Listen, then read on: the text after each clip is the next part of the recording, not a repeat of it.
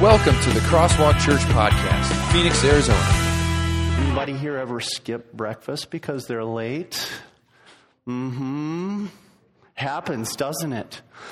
And I'll bet some of you guys do stuff after school too. You got soccer practice, or maybe you're practicing your trumpet or stuff like that.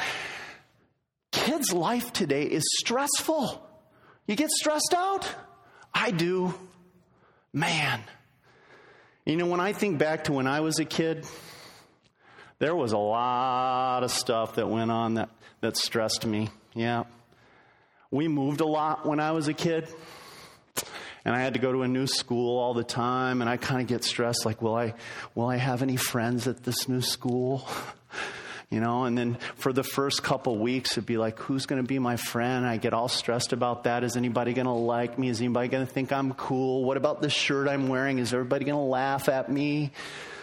And then picture day would come along, and I'd have my comb, and I'd be stressing about, does my hair look right because of picture day? I mean, there's so much stuff to get stressed out about. And I'll be honest with you, there was one big thing that I used to get stressed out about when I was a kid. My mom and dad didn't always get along very well. Sometimes they would fight, and they would yell at each other. And when I would hear them fighting and yelling at each other, oh man, that used to stress me out a lot. I don't know exactly what you worry about or what you get stressed and anxious over. But remember that passage? Remember our point for today? God meets all my needs. I want you to know that God knows what's going on inside your heart. And just like we just learned, sometimes the most stressful thing of all, it's when we feel a guilty conscience. Have you ever felt a guilty conscience? Me too. I'll raise my hand on that one. And man, when you got all those sin rocks in your head and on your heart, and it feels so heavy, and you're carrying that backpack around all the time, that's stressful too. And that's why I want to show you a passage. There was a time when King David was feeling a lot of stress. David was a great king. The Bible says he was a man after God's own heart. He thought the way God thinks. He felt the way God feels. But he was a sinner too. And sometimes David missed the mark. That's what sin means. Sometimes he got worried and anxious and upset about things. But do you know what he always did? In the end, when he was worried or guilty or ashamed, he went to who? Whom did he go to? What do you think? Where did David go? To Jesus. You're exactly right. Now, I'm going to put a passage up behind me, and I'm going to read it. This is David talking in Psalm 38. He's committed a sin. He's feeling guilty. It's really weighing on him. It's like crushing him. Okay? This is what he says. I am feeble and utterly crushed. I groan in anguish of heart. All my longings lie open before you, O Lord. My sighing is not hidden from you. Can you imagine how hurting he was in his heart? Listen to those words, sighing and longings. But he says they're all open before you, Lord. My heart pounds. Have you ever felt that, where you're really nervous about something and your heart is just jittering inside your chest? My heart pounds. My strength fails me. Even the light has gone from my eyes. My friends and companions avoid me because of my wounds. My neighbors stay far away. Those who seek my life set their traps. Those who would harm me talk of my ruin. All day long they plot deception. Do you know what deception is? It means lies. They were telling lies about David. Even his own friends. Can you imagine that? David says, I'm like a deaf man. I can't even hear nice words anymore. I'm like a deaf man who cannot hear, like a mute who cannot open his mouth. I have become like a man who does not hear, whose mouth can offer no reply. It's like he's so nervous, so anxious, so ashamed and guilty. He goes, I have nothing to say. But then I want you to look carefully at the last verse. Would you guys, those of you who would be willing to help me, read the very last verse with me? It starts with, I wait, right at the bottom. Do you see it? Read it with me. I wait for you, O Lord. You will answer, O Lord my God. As crushed as David felt, as worried and anxious as his heart was, look at what he says. I know that you'll show up, God. I'm just waiting here for you. I know that you're going to come and help me. So what's the first need that God meets in our lives? It's our heart needs. And I want all the adults to take out their crosswalk notes and write this down. God will meet all my emotional or my heart needs. That's the first. Oh, anybody here ever played Boggle? Boggle is so much fun. There's it's a word game, and inside are these cubes, and you shake it up like that. It's really cool. And then the letters fall down in there, and then you try to solve a problem. And the problem that you're supposed to solve is, how do you make words out of those letters? By reading them. Are there any, like right there you can see THE, the. That's a word. And you make a word out of it. But here's the complicating factor. Remember how I showed you my watch and it was kind of, well, here's another kind of timepiece. Anybody know what that is called? What's that called? Yeah, it's a timer or a sand timer, and some people with a big one call it an hourglass. This one is really just a minute glass. And here's the deal. You have just 1 minute to think up all the words and solve the problem of those words. Just 1 minute. It's a little tense. But here's what I'm going to do to show you kind of what that feels like. I'm going to give you a problem, but not a word problem. I'm going to give you a problem, and I want you to think about this problem. And I'm going to turn this over, and for 1 minute, you're going to help me solve the problem, okay? Here's my problem. I'm kind of hungry. And when I get home from church this afternoon, I have to eat lunch, okay? Would you help me think of some good things that Julie should cook for me? Would you do that? Because that's, I really need a good lunch today, right? Okay, ready? Wait, up. Not turned over yet. Hands down. Ready? Go. Okay, what? A sandwich. Oh, I love sandwiches. A hamburger? Grilled cheese is awesome. Chicken nuggets. We could maybe even cheat and go to McDonald's or something like that. Okay? Hot dog. No, guys, come on, man. It's running. What about dessert? I love sugar. Ice cream. Ice cream. A donut. I think I know where I can find a donut even before lunch, dude. I'm probably going to do that. Yep. What's that? Cake. Yeah. Okay. We still got some time. Brownie. A brownie. Cookies. Ice cream sundae. What's that? Fruit. Oh, this girl's a health nut. I love that. Okay.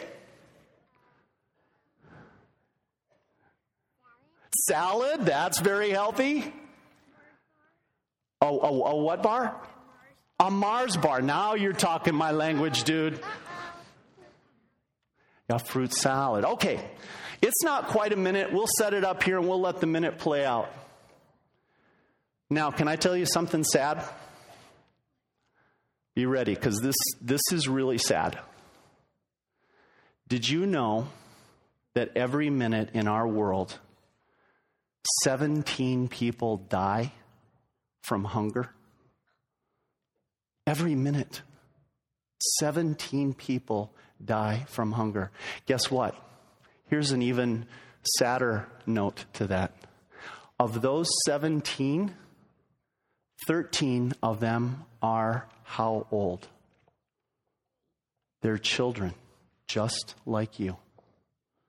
And only 4 of the 17 are adults. Wow. Doesn't that make you think that every time a minute passes, 17 people die from hunger? Because they're so hungry, they don't have enough food, and eventually they just die. Now, would you love to be a person that could help create and plan a solution to that? Wouldn't that be cool? If we could do something and maybe less people in our world would die from hunger, if we could solve that problem, that'd be much better than solving a boggle word problem, wouldn't it? Now, how do you do that? Well, there was once another king who was the son of King David. And guess what his name was? Anybody know? Yeah? Solomon. Excellent. And Solomon wanted to be the wisest king in the world. What do you think he did so that he could become the wisest, smartest king? Do you think he went to a lot of school? Yeah. I think he might have gone to some school. Think he went to the best college? Maybe Solomon went to Harvard? Yeah. Probably not. No. What do you think he did? Oh, beautiful. Can you say that louder? Because that's exactly right. He asked God for wisdom. He believed that God has the answer to the world's problems like hunger. And he wanted to be a good king. Even though his father, David, had been a great king, a faithful king, there were still a lot of problems in his country. And he wanted to be able to help his people solve those problems. And so he did exactly the right thing. He asked God to help him be smarter and wiser. Joda, would you put that passage up? Look at this. Look at what it says. This is Solomon's prayer. Now, O Lord, my God, you have made your servant king in place of my father David, but I'm only a little child. Look at how humble he is. He really wasn't still a child, but he said, really, in terms of being smart, I'm only a child. I do not know how to carry out my duties. Your servant is here among the people you have chosen, a great people, too numerous to count or number. So give your servant a discerning heart, a smart mind, to govern your people and to distinguish between right and wrong. For who is able to govern this great people of yours? The Lord. Do you notice what it says? Let's all read that one together. Verse 10, the bottom one. The Lord was pleased that Solomon had asked for this. Did that make God happy that Solomon asked for wisdom? It sure did.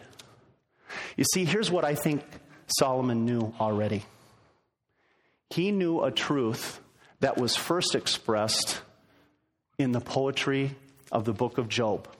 And that's the passage that I put in our crosswalk notes. Let me find that again. Well, got to find my crosswalk notes first. All right. Let's all read this one together. Can you read this one with me? Everyone? Can you bring forth the constellations in their seasons, or lead out the bear with its cubs? Do you know the laws of the heavens? Can you set up God's dominion over the earth? Can you raise your voice to the clouds and cover yourself with a flood of water? Do you send the lightning bolts on their way? Do they report to you, here we are? Who endowed the heart with wisdom or gave understanding to the mind? Who has the wisdom to count the clouds? Who can tip over the water jars of the heavens when the dust becomes hard and the clods of earth stick together? I want you to notice especially that verse that says, who endowed the heart with wisdom or gave understanding to the mind? And you know what the answer to that is, don't you? It's God. Because God meets all our needs. He does. And that includes our brain needs, our mind needs, our intellectual needs. He gives our hearts wisdom and our minds all they need to have understanding and solve problems. Anybody know what this is? It is a flower. Anybody know what kind of flower it is? Not roses. Daisy, not a daisy. It's yellow like a daisy. You know what it is? It's a lily. Thank you so much. How does a lily eat? We were just talking about a lot of hungry people. How does a lily eat? Water. Do you notice something special about how God made flowers like this lily? Did you notice that these leaves are kind of like each one of them a little cup that will catch the rain and then pour it out the end of the leaf like that when the water gets heavy on it, and it goes right down to what part of the flower? The roots are under there. Now, a lily is special because it has something down underneath here that allows it to store energy for a long time. I wonder if you know what that is. It's something other than roots. Well, there's soil there, definitely. You know what it is? It's a bulb. Anybody know what a bulb is? You might think of a light bulb, but this is actually like a little onion that's attached to the roots down here in the soil. Okay, that's what a bulb is. And that allows the lily to catch the energy. And even in the winter when it gets cold and all the top part dies, there's still that huge seed, that bulb that's down there with all that energy. And then when the spring comes around and it warms up again, it sprouts these beautiful leaves and branches. By the way, you see how pretty that flower is? Why do you think God made the flower so pretty? Okay, so it could live. That's a good answer. Bees, you are one smart girl. A pretty flower attracts insects because they see that beautiful flower. And you see this part up here? That's where the bees go and they pollinate so that more lilies can come up and they reproduce. God has the lilies all taken care of. Man, that's pretty cool. Do you remember that Jesus said, take a look at the lily? And do you remember what Jesus said about looking at lilies that we should stop doing when we look at lilies? Well, he didn't say stop picking them, although it's okay if you transplant it into a nice pot like this. You know what he said? Stop your worrying. When you worry about stuff, you're forgetting the lily. Joda, would you put that passage up for us? No, notice what it says. And why do you worry about clothes? See how the lilies of the field grow? They do not labor or spin, yet I tell you that not even Solomon in all his splendor was dressed like one of these. If that is how God clothes the grass of the field, which is here today and tomorrow is thrown into the fire, will he not much more clothe you? O you of little faith. So do not worry saying, what shall we eat? Or what shall we drink? Or what shall we wear? For the pagans, that's the unbelievers, run after all these things, and your heavenly Father knows that you need them. Huh? Did you hear that? Yeah. I think the lily said something to me. Huh? Wow, that's kind of strange. It can't talk. The lily asked if I could have God provide a video game for it. Have you ever heard of a flower that plays video games? Why wouldn't God give the flower a video game? The flower's kind of complaining. How come God hasn't given me a video game yet? Because the flowers don't have hands. Okay, flowers don't have hands, and the flower really doesn't need a video game, does it? If you remember that passage, what it promises is that you will have everything you need. It doesn't even have eyes. Right, it doesn't have eyes. No. So I guess it doesn't need a video game, but it does need water, and it does need to be beautiful. Let me ask you guys something. Do you ever worry about what you wear? Mm-hmm. You know what? This morning I had to get up and pick what I was going to wear to church today, you know? Yeah, and I had to think about that. Do you ever worry about what you're going to eat? And we need those things, but God says, don't waste time worrying about them because I will provide them for you. Keep your eye on the lily. Oh, and by the way, did you notice that there's one other thing we can learn from the lily? Really important, and why a lot of churches put lilies up in front on Easter? We just celebrated Easter last Sunday. You know what you can also learn from the lily? During the winter when it's cold and everything's concentrated down in that bulb, how does the lily look? It looks dead. But in the spring, because of all that energy stored up in the bulb, new life comes out. You know what? Jesus promises that we, you, me, when we believe in Jesus as our Savior, even though we die, we will live again through faith in Jesus, through faith in the forgiveness of sins and the perfect rightness that He gives to us. Okay? I have one last thing I want to show you guys. One last thing.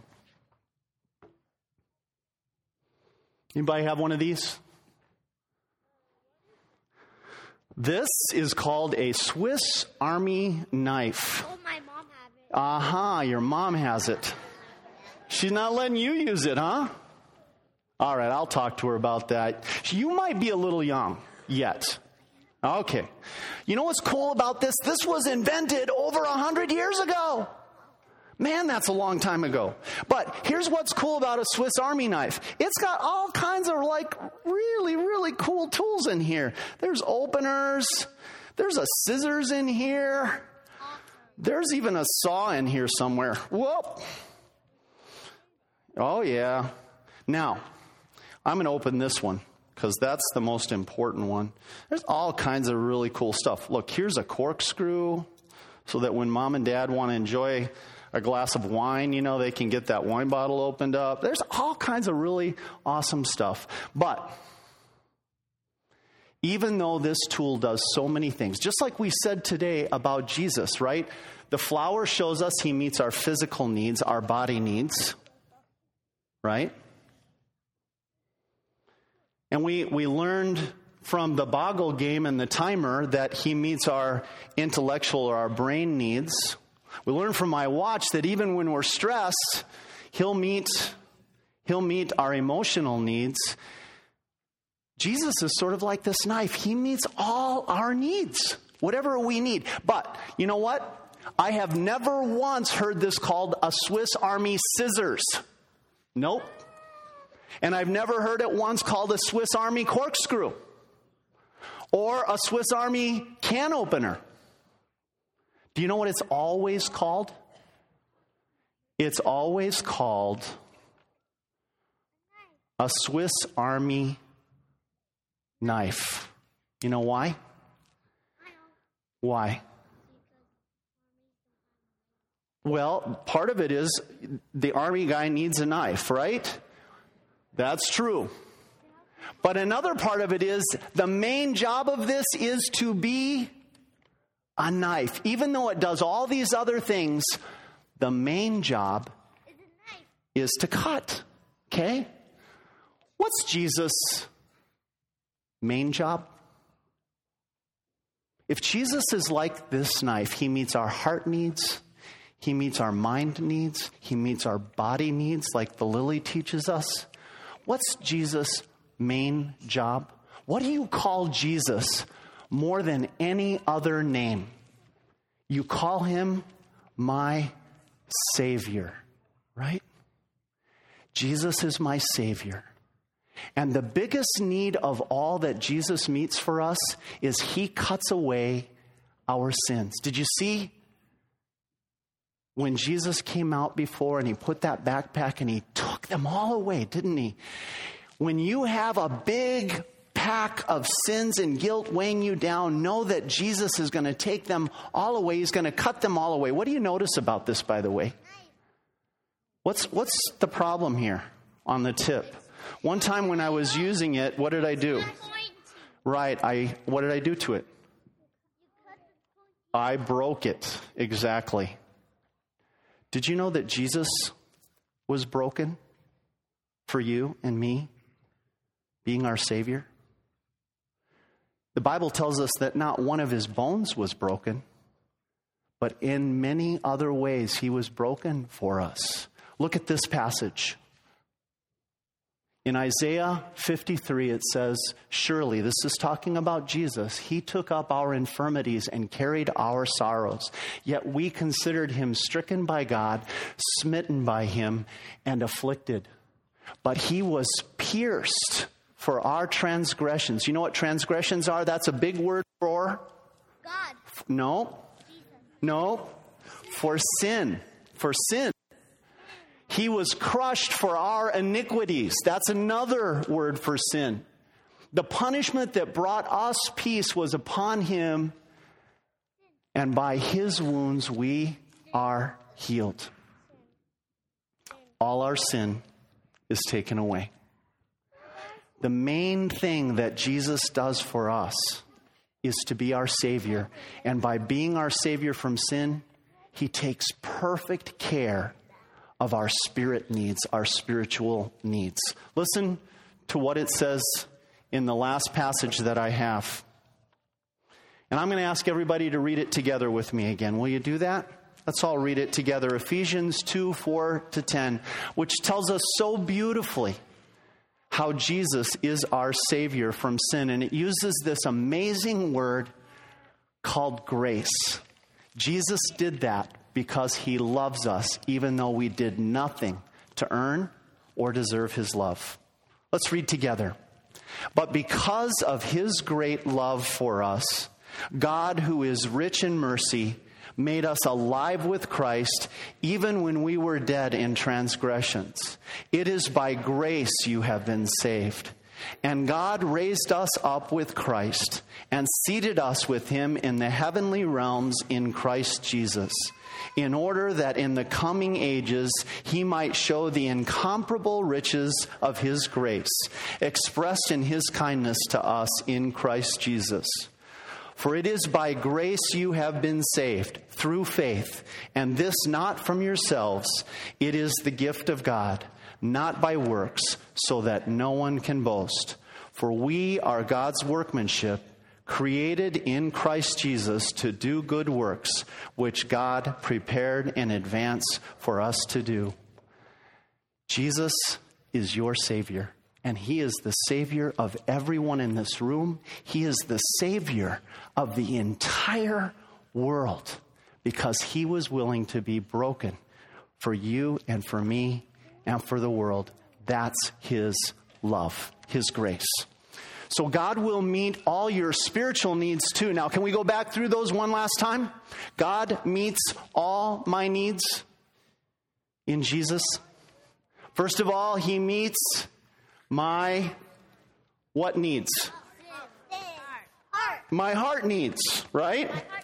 Okay. And then secondly of all, he meets my brain needs, right? And then he meets my... No, not yet. Bodily needs. He gives me food and clothing, right? Check out this shirt. He gave it to me. And then lastly, deep down inside of me is my spirit and my soul. Jesus meets my spiritual needs too. In fact, just like we read, God meets all my needs.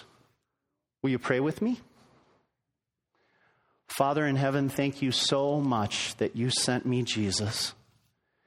In Jesus, all my needs are met, whether they're my heart needs, my mind needs, my body needs, and especially, Lord, my spirit needs are met by Jesus. Thank you for his willingness to go all the way to the cross for me. Thank you that because he did that, his perfect rightness is mine now. And my backpack is empty. All I have is his perfect record that I can stand before God with and have God say to me, you are not guilty. What an amazing truth that is, God, that you've given to me. Thank you for cutting away all my sins, all my guilt, all my shame. Thank you for being my perfect Savior, Jesus. We pray this all in Jesus' name. Amen.